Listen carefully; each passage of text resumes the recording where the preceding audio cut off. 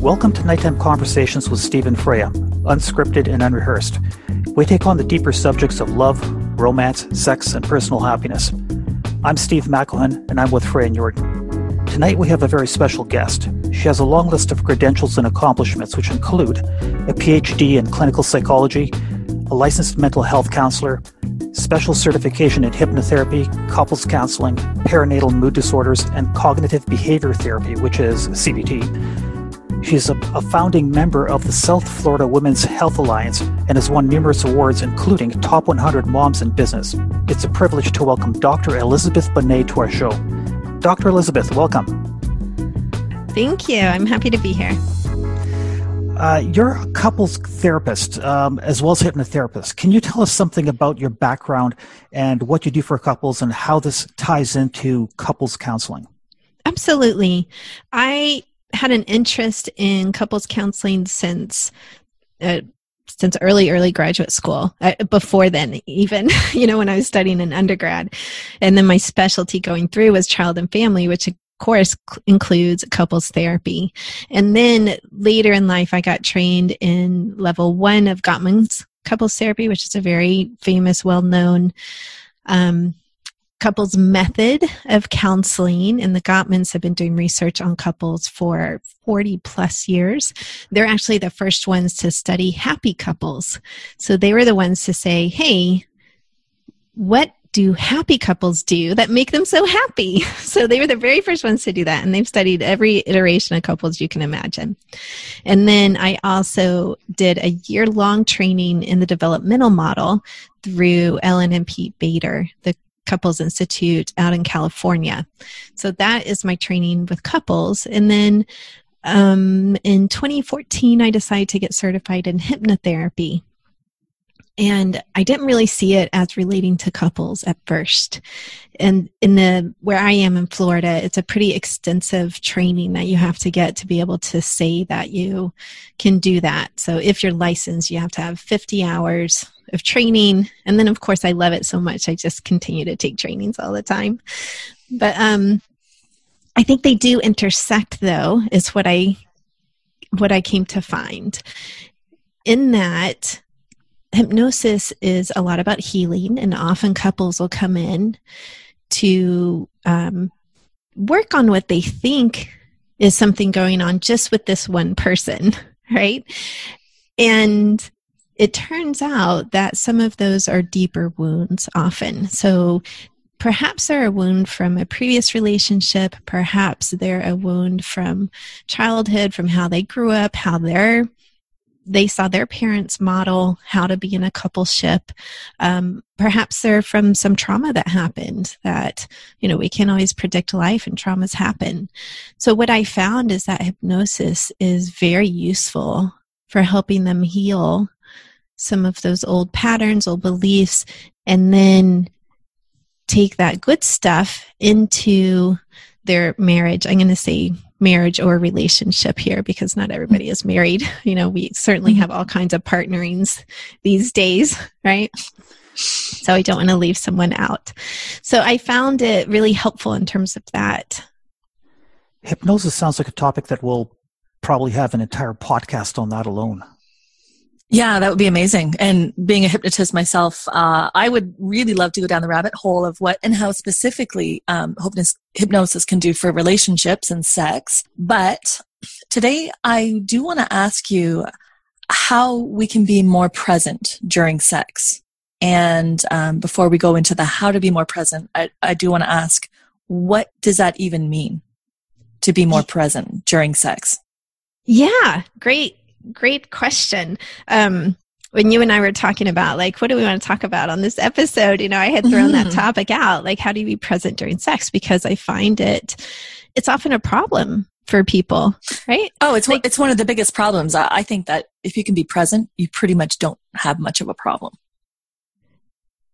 I think there's other problems that pop up, even if you're present. Ain't no pun intended. You become aware of it. Yeah, exactly. Yeah. You become much aware of other problems. So I don't think it's a cure-all, but I do think that when I'm talking about, let's define it first, okay? Because people are like, what does that even mean? And I find that in my practice too, when I ask the question. But what I always get is almost this immediate answer that people know the answer intuitively. Like, can you be present during sex? Are you present during sex? And it's either a quick yes or no is what I get. And so if a listener, if you're asking yourself that quick question and your immediate response is yes or no, great. Okay, if you got, I have no idea what that means, then let's talk to those people, right? Because being present during sex is really being, to me, I think it's being embodied, right? Like your mind is not off somewhere else, fantasizing about someone else or doing something else. And I think there is a place for that in a sexual encounter, but if that is how you're using to cope with having sex with your current partner, then I think that's where it becomes, it enters into the problem area, quote unquote, right? So I don't necessarily see it as a problem, but it can be a problem. Mm-hmm. So what do you think? Well, I was going to say, so if that's what being present is, now, of course, I think being present is extremely important. I think it's the whole point of sex. But now that we know what it is, why would you say it's important to be present? And I have my opinions as well. I would love to weigh in, but why should we be present instead of being fantasizing? Like if it's hot to fantasize about something else or you're bored, why wouldn't you let your mind kind of go into something a little more exciting?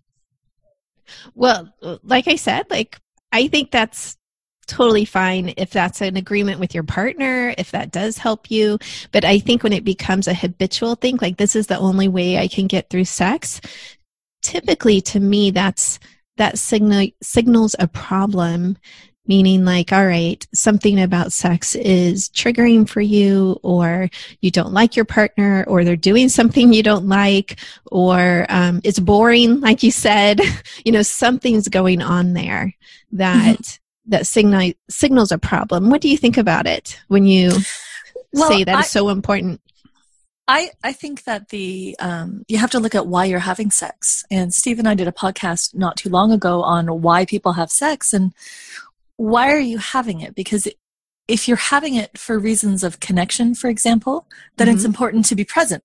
And if I'm having sex because I want to feel good, or I want to express my feelings for my partner, or I want to just have a wonderful ecstatic experience, I don't want to escape what I'm going through by thinking about something else, because otherwise I'm just masturbating on his body.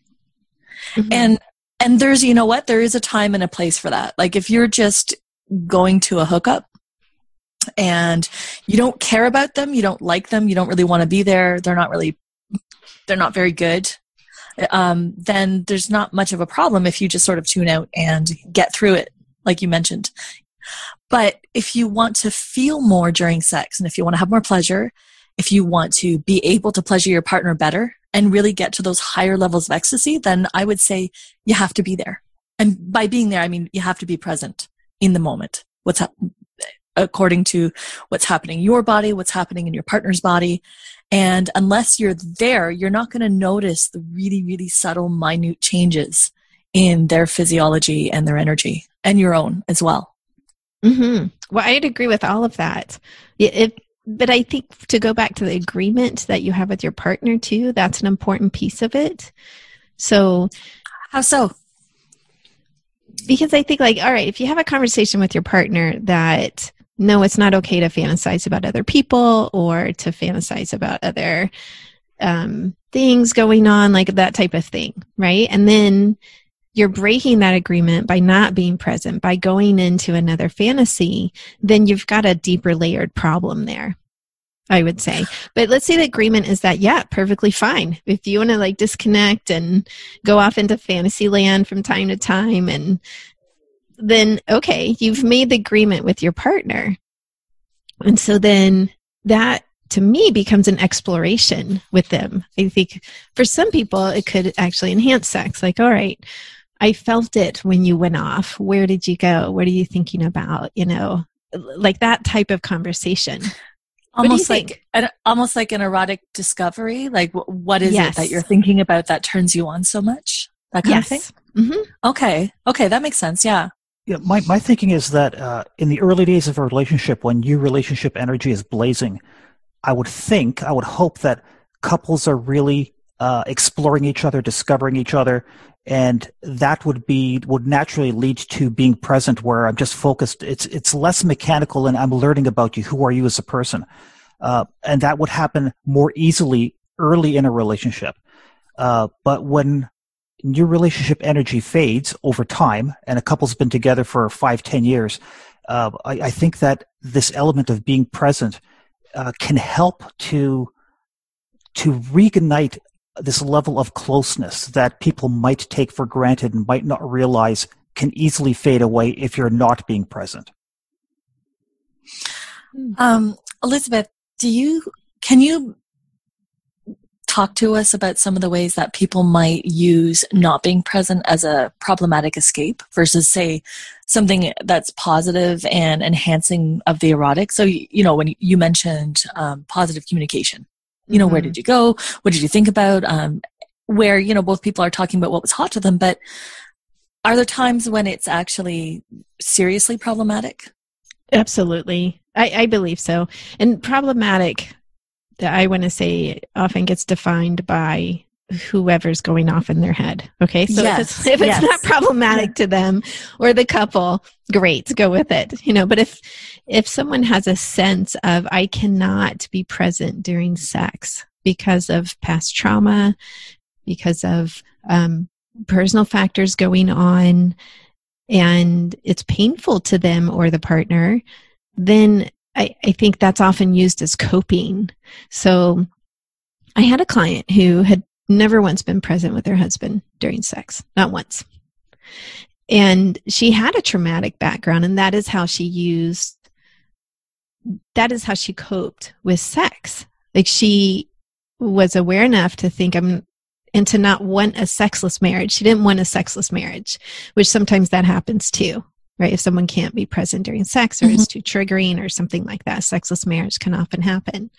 So she didn't want that, but she knew, I have to go off in my head and think about somebody else to even have sex, or think about something else, or dissociate. I'm not in my body at all.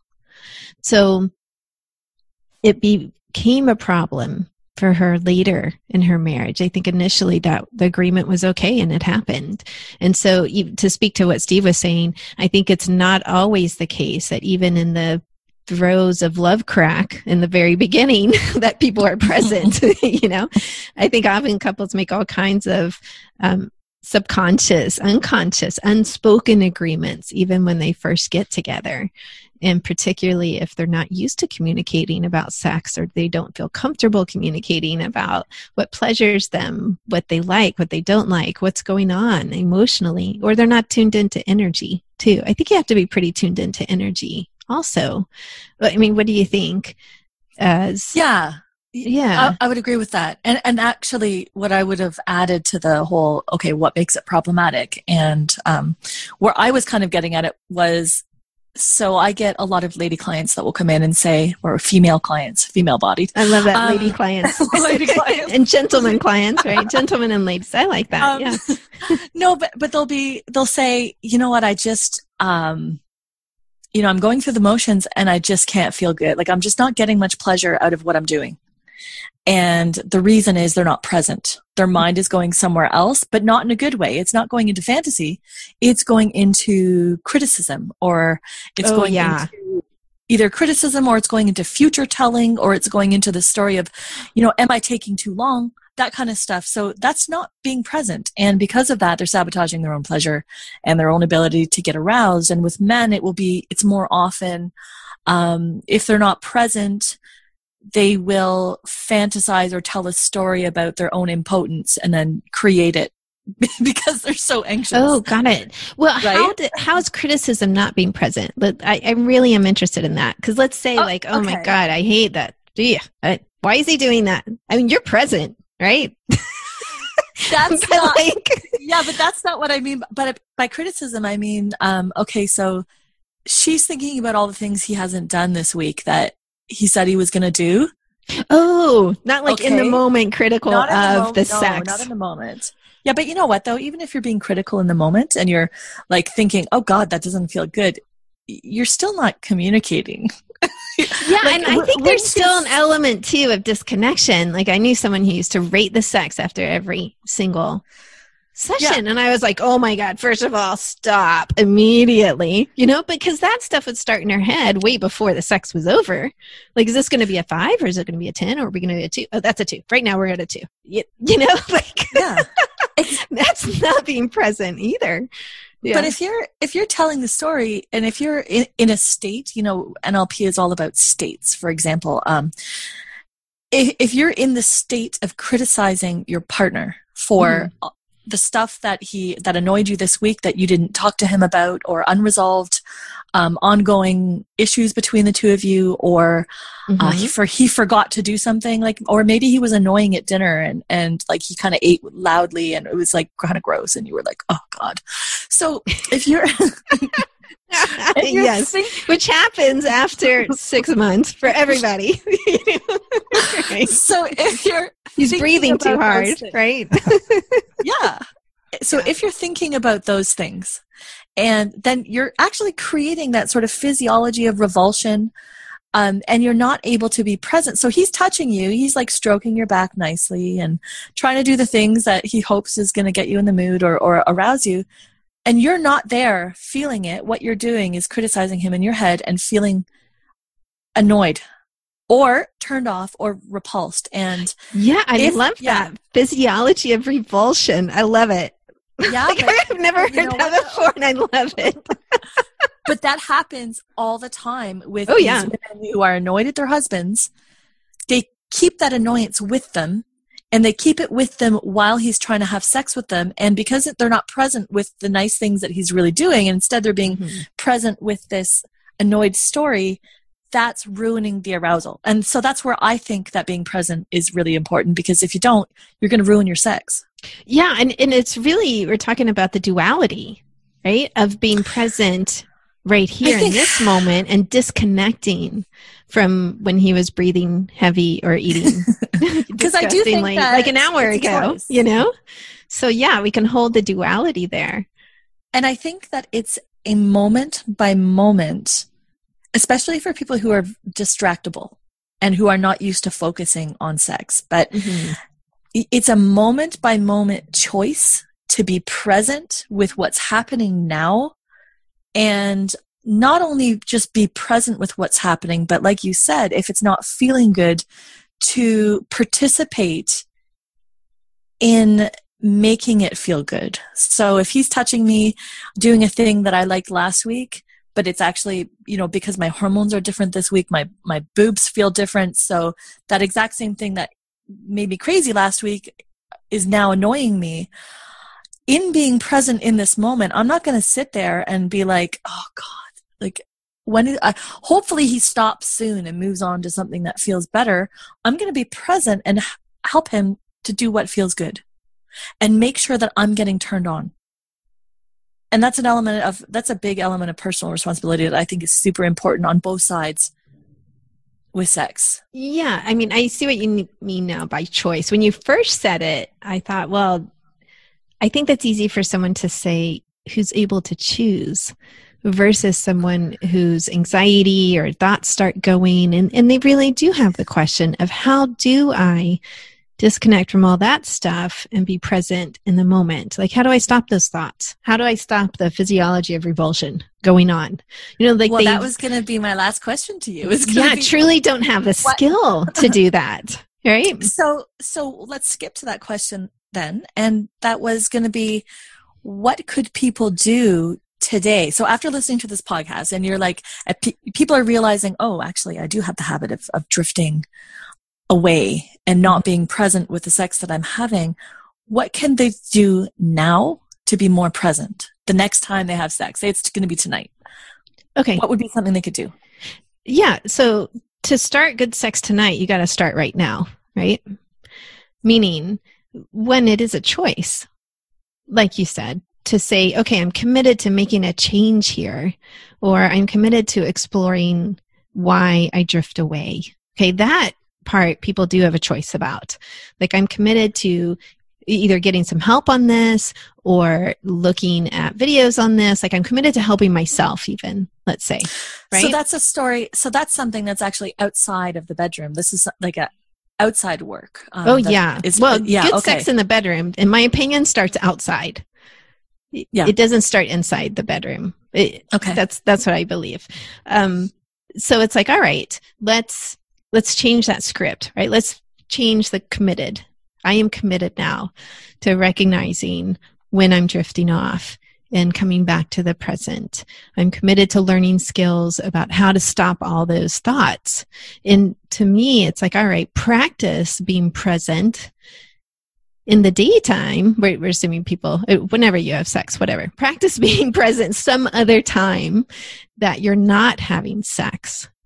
So that is mindfulness exercises, and you can find, I don't know, like millions of those on the internet. Like, seriously, millions, mindfulness exercises. And a very simple one that I actually don't like very much, but people give all the time because it's very understandable and clear, is like the next time you eat something, really pay attention to how that tastes. Slow down. See how it feels in your mouth. See, even a simple drink of water, that one I like a little better.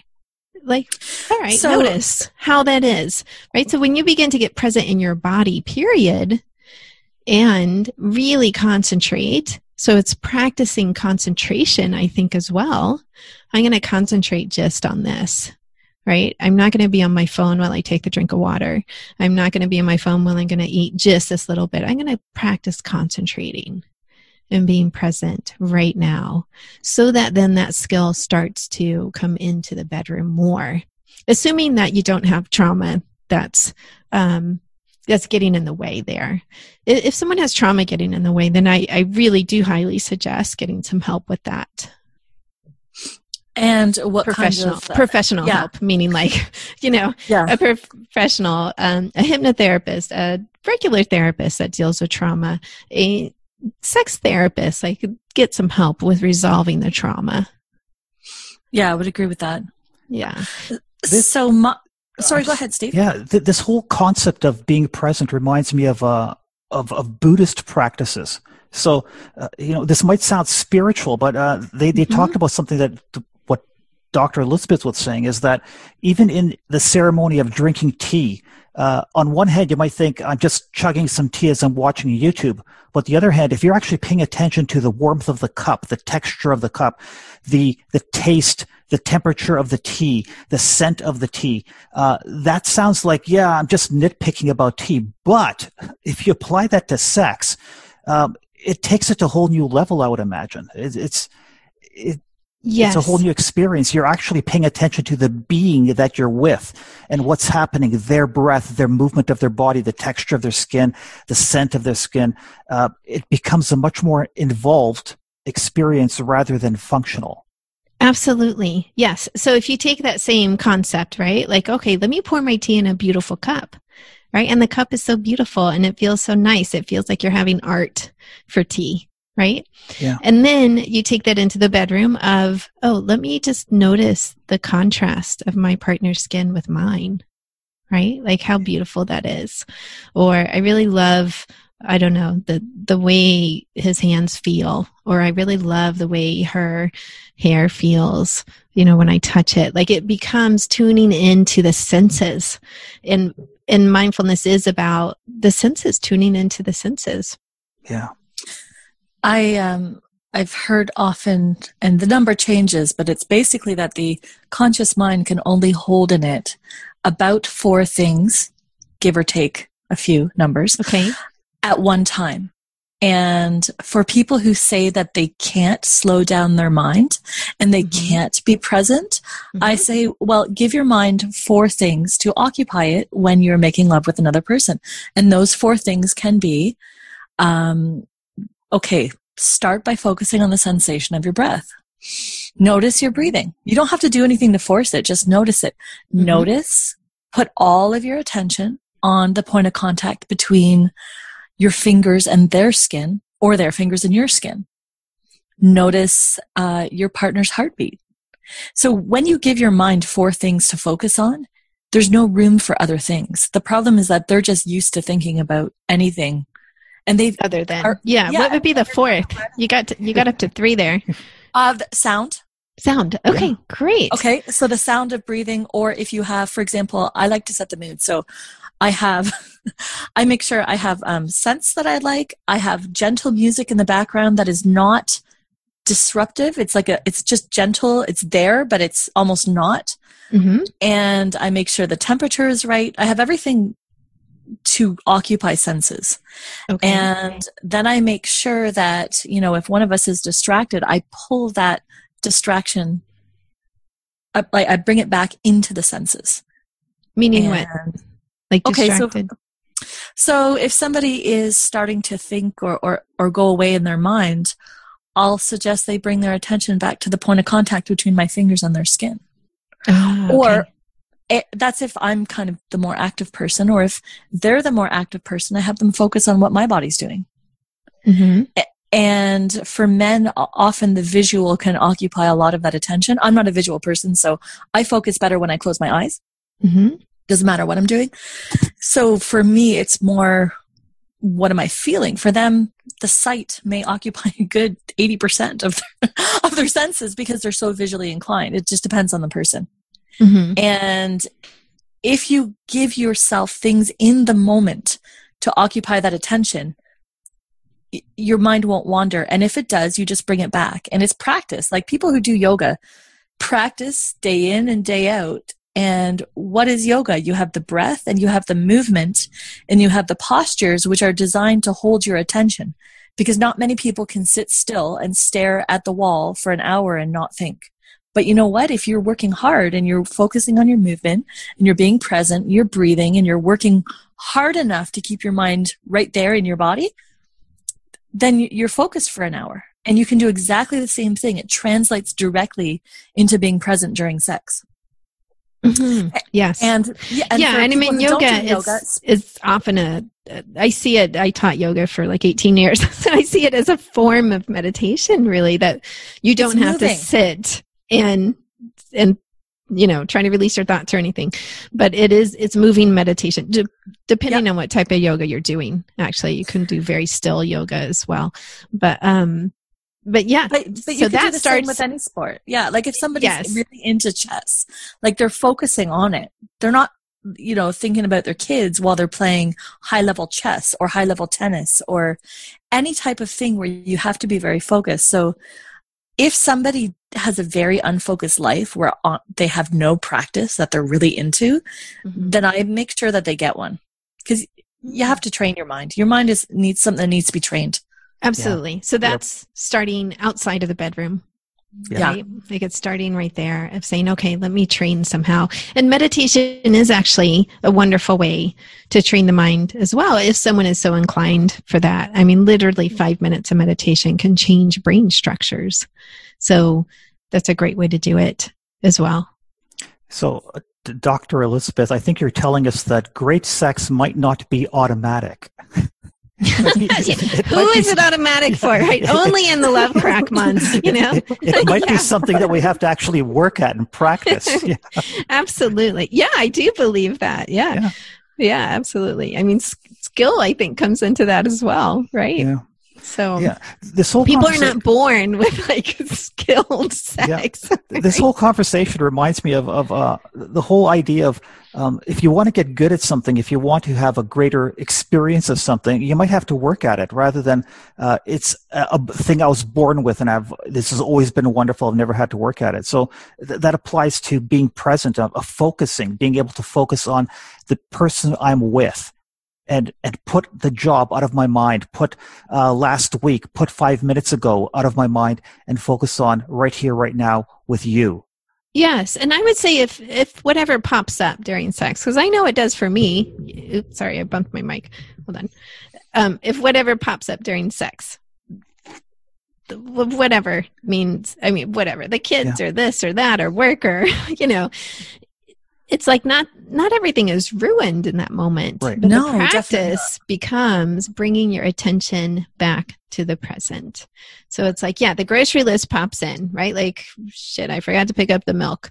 Okay.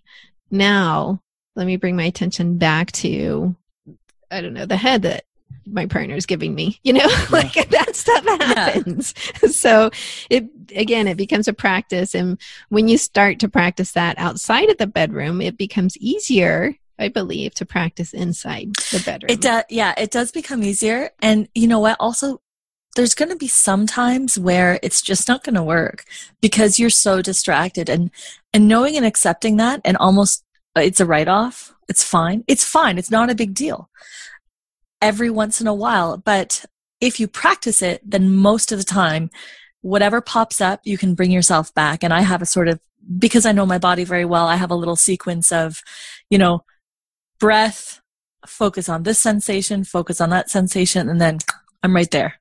And I'm right back into it. And for me, it's quite quick. For other people, it might take a little longer. And I think it's something for someone to explore as well. Yeah. Okay, what does help you come back to the present? Is it a candle that's lit that perhaps you could gaze over to? Is it a smell? Is it, you're saying focus on your breath? Try different things to see what brings you back. And some people are so intensely unfocused that they like really intense things like a spanking in order to bring them into their bodies. Mm-hmm. And if you think, and people always joke about spankings and, it's so naughty or silly or whatever. But honestly, some of these very intense activities, what do they actually do? They serve as a focusing, a way to bring all of your attention into your body and kind of overwhelm all of the distractions. And then you're there. Then you're there. Yes, absolutely. So it can really be, they can really be useful. Now, one more question before we wrap this one particular thing up. Do you notice any differences between men and women in terms of the distraction or maybe what they get distracted by? Well, I don't have any research on that. To put that out there. No, not research. But I think women are far more distractible than men during sex. It's been my experience. Yes, absolutely. Like the kids come in and everything, and men tend to be able to shut everything out a little better, or classic example is let the baby cry, I'll be done in 2 minutes, right? Whereas the mom wants to jump up and it's done for her right then, right? It's no, we can last 2 more minutes or whatever. So, so that would be my clinical experience. What do you think, Steve? I am a weird sort of character. I find I'm easily distracted. I was in the swinger community for about 2 years. And I found community? The swinger community. Swinger. So, okay. Yeah. So I found I was terrible at hookups at clubs. The loud rock music, hearing somebody walking by in the hall, another couple on the same bed. All that stuff was a distraction from me. So I found I don't work well in that environment. I work best when I can just focus on the person I'm with and give them my undivided attention. Okay. Well, what if you're just with the person you're with, but something happens externally? Is it the same experience? No. In that case, I actually zone out from everything else that's happening in the room. I might not even notice that something has fallen down. Okay. A lamp has fallen. Oh, really? I didn't know. I was just so in the zone of with you. Yeah.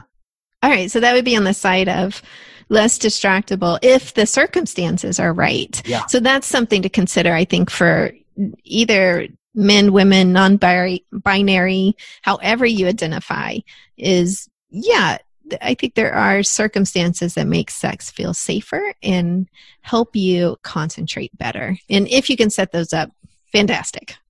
Which is a really good point, actually. And if you don't want to be distracted, make sure that you've created an environment where you feel safe focusing. Because if you need to be on guard, like watching for a threat or watching for something you're not going to like, or kids coming home or walking in the door, or like Steve was saying, in the swinger community, lots of people around, it's going to be hard to focus because you inherently sense that you're not safe. And I use that term subjectively, safe, but create that safe environment so that you can focus.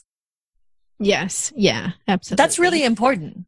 And I would say also talk about that with your partner, because they may have a different level of what means safety to them. Like, no, let's just do a quickie versus, you'll be fine. We have 10 minutes until the kids get home, versus like someone else who's like, no, we need a good solid, I need 30 minutes lead time here in case somebody pops in or like, I don't know. So I think the doors need to be locked. Yes, the doors need to be locked. Right. The phones need to be off. I need to make sure nobody's going to see in the window.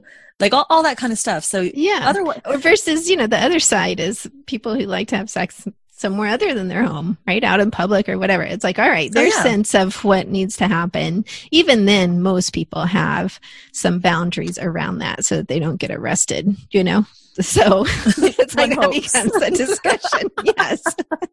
Right. Okay. This was really wonderful. Thank you so much for coming and speaking to us. Now, if somebody wanted to work with you or to find out more about what you do, and I know that you have a lot of educational resources and recordings, and you work with people one-on-one and couples, how would they find out more? Absolutely. It is... The best place to start is over at my website, drlizhypnosis.com. That's DRLIZ hypnosis.com. And I do all kinds of therapy, including talk therapy, couples therapy, hypnosis, obviously. And from there, you can find my podcast, Hypnotize Me, which is I'm about to start my 4th season. So I've been running it almost 4 years. And nice. It's wonderful. And you can find my YouTube channel there, which has hundreds of videos and blog posts and all kinds of stuff. And you can get some free hypnosis files too. One of them is to decrease stress, which may be really helpful for sex later, right? Yeah, we'll put that link so that people can head on over to your website and check you out. Yeah, thank you. I really appreciate being here. It's a fun conversation. Thank you for being with us.